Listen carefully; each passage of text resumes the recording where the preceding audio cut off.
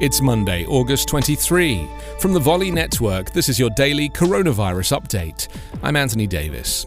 The school superintendent in Florida's capital city announced on Sunday that masks will be required for students in pre-kindergarten through 8th grade, becoming the 7th district to defy Governor Ron DeSantis' ban on such COVID-19 mandates.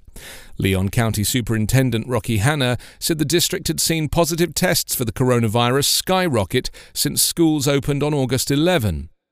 He said parents who don't want their elementary or middle school students to wear a mask will need to get a signed note from their child's physician or psychologist by Friday.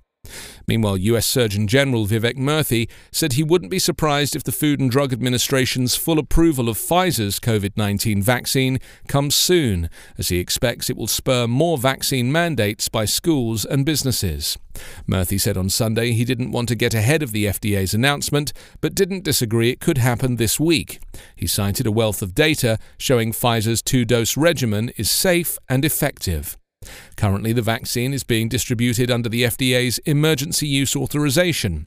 Murthy said he believes that once the agency completes its full review and issues approval, more Americans will be persuaded to get the shots. He also anticipated more vaccine requirements, including for teachers and staff, describing mandates as a reasonable thing to do to create a safe environment for children and others. Murthy said that given the highly transmissible Delta variant, we have got to take every step we can when health and well-being is on the line. The current number of tested U.S. coronavirus cases has increased to 38,541,816. 644,045 people have died. Coronavirus Update is part of the Volley Network. Find us online at coronapodcast.org.